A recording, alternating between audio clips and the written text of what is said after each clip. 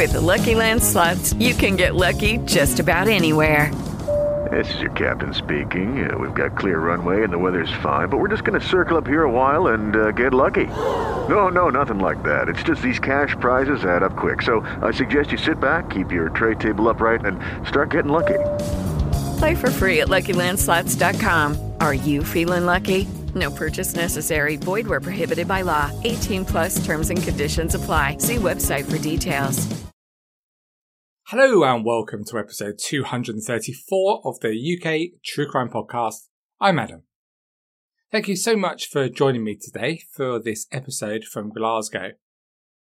It's an unusual story, one characterised by deceit, I suppose ignorance about who you're dealing with, and then extreme violence.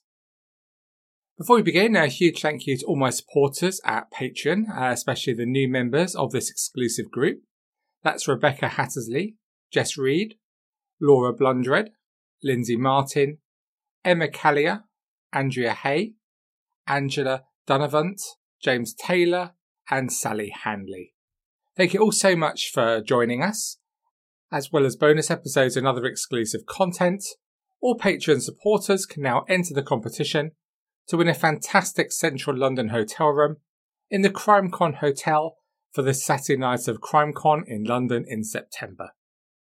So why not join us now at patreon.com/UKTrueCrime. I'm delighted that today's podcast is sponsored by Trip. The female founder, Olivia, was working as a lawyer in London, but she was burnt out and she was overwhelmed with the daily grind. When she found CBD to offer amazing relief, but she struggled with formats and flavours. She left law to create this premium CBD range. I've been enjoying them this last week, and they're great. It's all new to me, and I was only vaguely aware that CBD is extracted from the hemp plant. It's non-psychoactive and will not give you a high. And even better for me, as a vegan, is that all Trip CBD products are vegan, they're UK made, and gluten-free in recyclable packaging. Trip has a range of delicious CBD drinks. I really enjoyed them, and you will too. They're infused with premium CBD, packed with natural botanicals in low-cal delicious drinks. Forbes, they loved them, and they said they were powered by natural botanicals. And Vogue said they are, I quote, calming, chic, and very tasty. Trip also provides CBD oils. Grazia awarded Trip the UK's best CBD oil, and Dazed said that the oils taste like a dream. To take a trip to happy days, please head to drink-trip.com. As a listener to this show, you will get 15% off your first order with free shipping with the code CRIME. That's CRIME in capitals. That's drink-trip.com and use the code CRIME to get 15% off. Let's get straight on with setting some context for today's story and our very popular Guess the Month and Year game.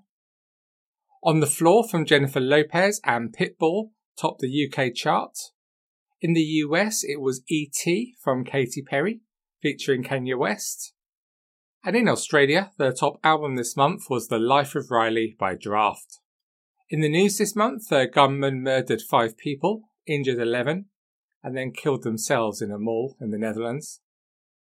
Fidel Castro resigned from the Communist Party of Cuba's Central Committee after 45 years of holding the title. In the UK, it was a very sad day for serious journalism, with both the Daily Sport and the Sunday Sport newspapers ceasing publication. Prince William, the Duke of Cambridge, and Catherine Middleton married in Westminster Abbey, and incredibly in a civilised society, it was only now that the UK's last circus elephant retired. Did you get the month and year? It was April 2011. For today's story, we return to Glasgow in Scotland. In 2011, Glasgow criminal Colin Coates was aged 42, and he was a genuinely scary man. I think this was demonstrated fairly well in September 2009, when he was taking an EasyJet flight from Glasgow to Alicante. It had kicked off early on when Coates got into an altercation with another passenger, which resulted in the other person being punched in the face. To try to defuse the situation, he was moved to the back of the plane. But when he found out that the police had been called to meet the plane when it arrived in Spain, he really lost it. Passengers who had previously been advised to stay seated until Coates could be dealt with were desperate to leave and very wary about this volatile man in the plane. You can imagine the situation, right? They were just desperate to get away. But Coates told steward George Barron that he would kill him if the police boarded the plane. And when this request was ignored and he saw police officers coming into the plane, Coates reacted. He kicked the steward. He began clawing at his face and neck with his hands and striking him on the back. It was a frightening situation. Clearly out of control by this stage, Coates turned around to a female passenger nearby. He swore at her. Then he told her how he would burn her house down. Charmingly, he asked if she had children, then said that if she had, he would burn them too. He then turned to another passenger to say that he would throw acid in their face. Eventually, the Spanish police officers got to him and held him down horizontally at the back of the cabin just to try and calm him down so the rest of the passengers could make a calm exit and get on with their holiday, get on with their lives. Later, in court, Coates said that he could recall nothing of the flight, and he denied conducting himself in a disorderly manner, uttering threats of violence, and committing a breach of the peace by placing others in a state of fear and alarm, and a charge of assault. A friend of his told the court that Coates' drink must have been spiked to cause this reaction. The jury were of course having none of it, and he was found guilty, fined £2,000, and told that he just narrowly escaped prison. We're going to come back to Coates later on in this episode. But Coates had a reputation for extreme violence, and he was a man not to be crossed. But as we have heard so often on this podcast, there is always someone who thinks they can get away with double-crossing such a dangerous person. In today's podcast, that person was 27-year-old Linda Spence. Linda had enjoyed a relatively normal childhood in Glasgow as the only child of Patricia and Jim. Although Jim had been sent to prison for murder himself in 1969, it seemed that the family were a close and a loving one. And all through her life, Linda phoned her mum every day. They spoke a lot. After leaving school at 16, Linda started working in bank call centres. But the sort of money she could earn in these so-called normal jobs just wasn't enough for her. Linda wanted more. She wanted so much more. She wanted the glamorous lifestyle. So she decided to set up her own business, using money from the sale of her grandma's bungalow as the capital with which to start.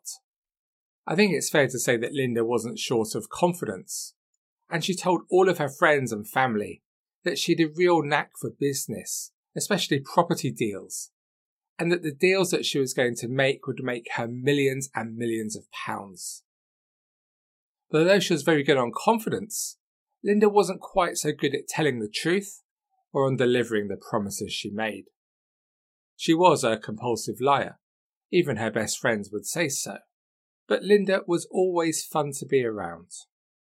She set herself up as a financial advisor, based quite on what training is unclear, and she started out making relatively small sums of money by telling people who struggled to get mortgages elsewhere that she could help them secure one.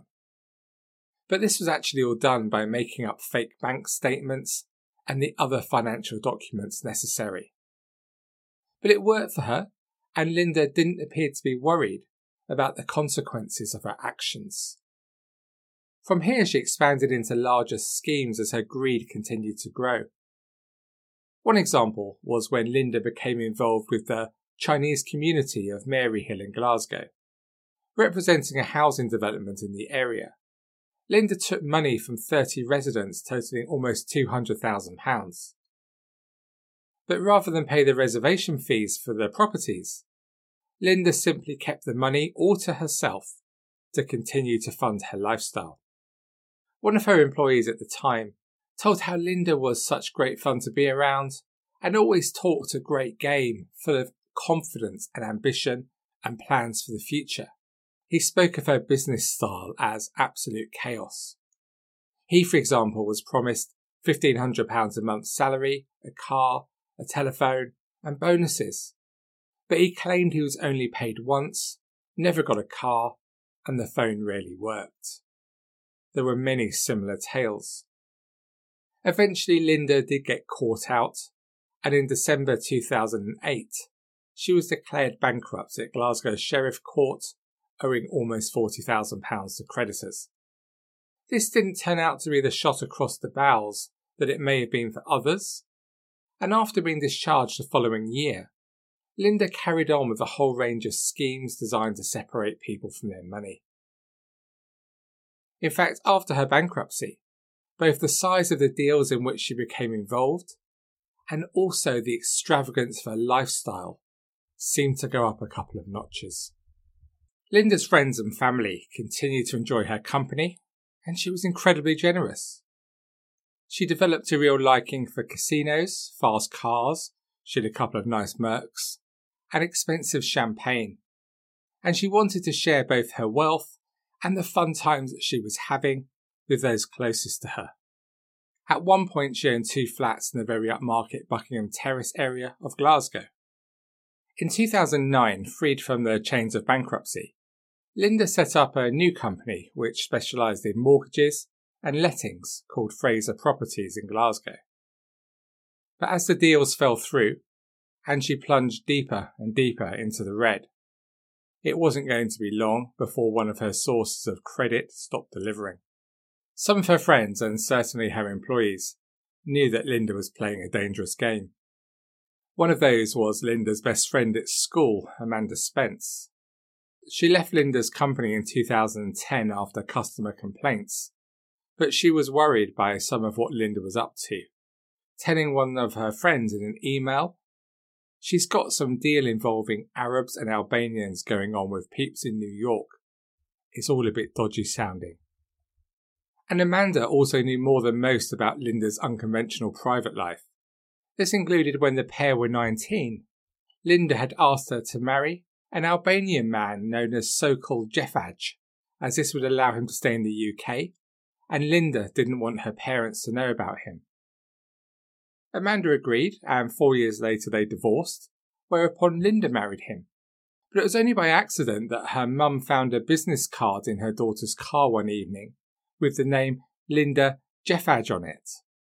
Her parents knew nothing about this, even though they were close, and when her mum asked Linda about it, she told her she'd a husband, an Albanian businessman called Sokal Jeffaj, adding in a very direct fashion, "I married him, get over it." But although married, Linda enjoyed female lovers too, and one of those she introduced to her parents as Amelia. This person was actually a 31-year-old Ukrainian, whose real name was Aliona Kodranu.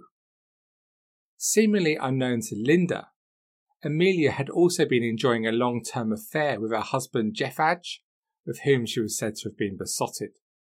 This love triangle was interesting in itself, but Linda had also been drawing the interest of law enforcement authorities. And by 2011, Linda had been recruited as a mole by the Scottish Crime and Drug Enforcement Agency and the Serious Organised Crime Agency, specifically to spy on her husband's illicit activities. According to police intelligence at the time, 39-year-old Jeffaj was a major criminal and involved in drugs, controlling sex workers and people trafficking. He would later deny this, but police weren't convinced by the former asylum seeker who had arrived in Glasgow with next to nothing, and within just a couple of years had managed to build a £500,000 property empire. He always carried lots of cash around with him. In November 2010, Jeffaj was stopped by cops on the M74 with around £50,000 in his car. Linda had travelled to Albania in 2009 to marry him after she split up with her partner at the time, Kate Riley. But enough of her personal life, let's go back to her business. As Linda moved into bigger and bigger deals, she started to get involved with more shady people and those from a criminal background. Men like the plane passenger we discussed at the start of this episode, Colin Coates, and his 42-year-old cocaine-dealing accomplice, Philip Wade. When Linda was introduced to Colin, he was impressed, as she told him all about the opportunity to invest in a multi-million-pound land deal near Stansted Airport in Essex. The deal was through a fictitious man invented by Linda, who she called Uncle Ben, after the rice. In the business plan, the aim was to buy this land and sell off part of it to other developers. Colin was convinced. He bought in. He gave Linda £85,000, all that he had, and this money, unbeknown to his sister, was his parents' funeral fund. But he gave it all to Linda on the promise that he could make a whopping £3.2 million from the investment, with all the money paid in Danish bearer bonds, which would avoid the need to pay any VAT. Linda created an email account for Uncle Ben, allegedly the main investor, using the internet connection serving the Rio Cafe in Glasgow, which was known to her friends as Linda's Partick office. The fictitious Uncle Ben replied directly to the emails from Colin Coates. Colin didn't realise it was all a scam, and the bonds were being made for him by a local Glaswegian printer called Amesh Syed. Linda visited Amesh in late summer 2010 and initially asked him to print the fake bonds as a joke. They started off as a very small sum, but as he later said, she asked for some more zeros to be added and she was laughing. Colin Coates wasn't a silly man, and after a while he started to suspect that there was something very wrong with the deal. For over a year, Linda strung him along. But it wasn't just Colin Coates. She'd managed to scam at least one other property developer out of a 6-figure sum on the same fictional deal. She often used aliases, including Sefaj, De Bono, Palmer and Riley. And in 2010-2011, Linda used at least 20 different mobile phones. But she must have known that the situation was getting desperate and closing in around her. But even at this stage, Linda was busy working on new scams, rather than dealing with the growing pressure from her furious investors who wanted their money back. In April 2011, she emailed the Queen's Bank, Coutts, to ask about opening an account there.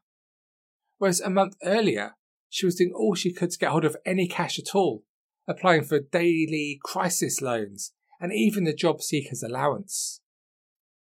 Another investor who was worrying Linda at this time was John Glenn. The 46-year-old property developer met Linda in late 2009, and he lost almost £20,000 in deposits and valuations on a property deal in the East End of Glasgow. He'd been promised profits of up to £200,000, and although terribly frustrated by the loss, he continued to work with Linda in an attempt to recoup his losses. Glenn owed money to a local gangster, and he needed his money back, and had been sending Linda threatening messages for a number of months. In October 2010, for example, he texted Linda, "If you don't, wisen up when someone is dragging you out of bed and cutting off your fingers." And then on the 14th of April 2011, at 9:18 a.m, he said, "Listen, stupid, be warned, school fees paid today, 10 yesterday, 10 0 down. He will chop you up, Linda, at 2 p.m. today if that 20,000 isn't there cash. I will help him sort you, as he says it's my responsibility, as I brought him in. If you don't show, no problem. I will sort things myself." Linda had always been close to her family, and family birthdays were always a big deal. April the 13th, 2011 was her mum Patricia's 55th, and she and her husband Jim were looking forward to seeing Linda that evening. But on this occasion, it wasn't the unforgettable occasion they'd hoped, At about 6 p.m, Linda arrived at her parents' waterfront flat, which was rented for them by Linda, with flowers and accompanied by a very glamorous female friend. Patricia later recalled, "I was kissing and cuddling her and said, 'Where are we going?' But Linda said she was busy. She never said anything was wrong, but she was dead tense. And just after 15 minutes or so, Linda and her friend sat up and said that they were leaving. Patricia added, she said she'd be back in half an hour, but she never came back. I just thought, never mind." The next day, as usual, Patricia and Linda chatted on the phone, with Linda turning down lunch and saying that she was travelling to London for a series of meetings. But this wasn't true at all. As her mum texted her, Colin Coates and his accomplice Wade had abducted Linda after she had failed to repay the debt. They forced her into a car on Broomhill Path, Glasgow, and drove her approximately 30 miles west to the West Kilbride coast in North Ayrshire, where a friend of theirs had a flat in Meadowfoot Road. Even though Linda must have known she was in trouble, even she couldn't have anticipated the horror of what lay in store. Later that day, her mum reported her missing, and the police immediately took it very seriously.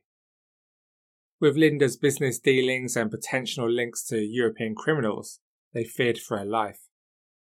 Linda's mum held a press conference. She was distraught, sobbing uncontrollably, as she desperately asked anyone who knew what had happened to her daughter to contact the police. As she spoke, Linda was indeed alive, and a number of people knew exactly where she was and what she was going through. For 13 days in a small flat in a quiet seaside resort, Linda was suffering the sort of torture beyond any film. Wade and Coates visited her every day to inflict more pain. Her kneecaps were smashed, her hands branded with an iron, and her thumb was chopped off. She was hit with a golf club and even they severed her pinky finger. She wasn't allowed to visit a toilet and was forced to sit taped up on the same chair in her own waste. Coates and Wade did all they possibly could to extract details of her financial situation so they could reclaim their money. Linda Spence had scammed the wrong people this time, and they were determined to make her pay for her actions. As we hear so often on this podcast, as such terrible events were happening, normal life continued all around. Outside in West Kilbride, as spring was arriving, life carried on at the same relatively quiet pace as usual. The local newspaper, the Largs and Millport Weekly News, reported on all the small stuff that was happening, such as a row about the removal of stained windows from a local church. But for Linda, still taped to her computer chair, being tortured daily in a dingy attic, life was anything but normal. Join me next week, where we will conclude this story from Glasgow. Thank you so much for listening to this episode of the UK True Crime Podcast. To discuss this story or any aspect of UK True Crime, please do head to the Facebook group to join almost 70,000 of us. And to support the show and win that hotel room in central London for the Saturday of CrimeCon, you can buy me a beer or even two. Please support me at patreon.com/UKTrueCrime. So that's all for me for this week. Please do join me again next week for the conclusion of this story from Scotland. Until then, please do take it easy, and of course, despite all the others, do stay classy. Cheerio. Hey guys, it is Ryan. I'm not sure if you know this about me, but I'm a bit of a fun fanatic when I can. I like to work, but I like fun too. It's a thing. And now the truth is out there. I can tell you about my favorite place to have fun. Chumba Casino. They have hundreds of social casino style games to choose from with new games released each week. You can play for free anytime, anywhere. And each day brings a new chance to collect daily bonuses. So join me in the fun. Sign up now at ChumbaCasino.com. No purchase necessary. VGW Group. Void where prohibited by law. See terms and conditions. 18+.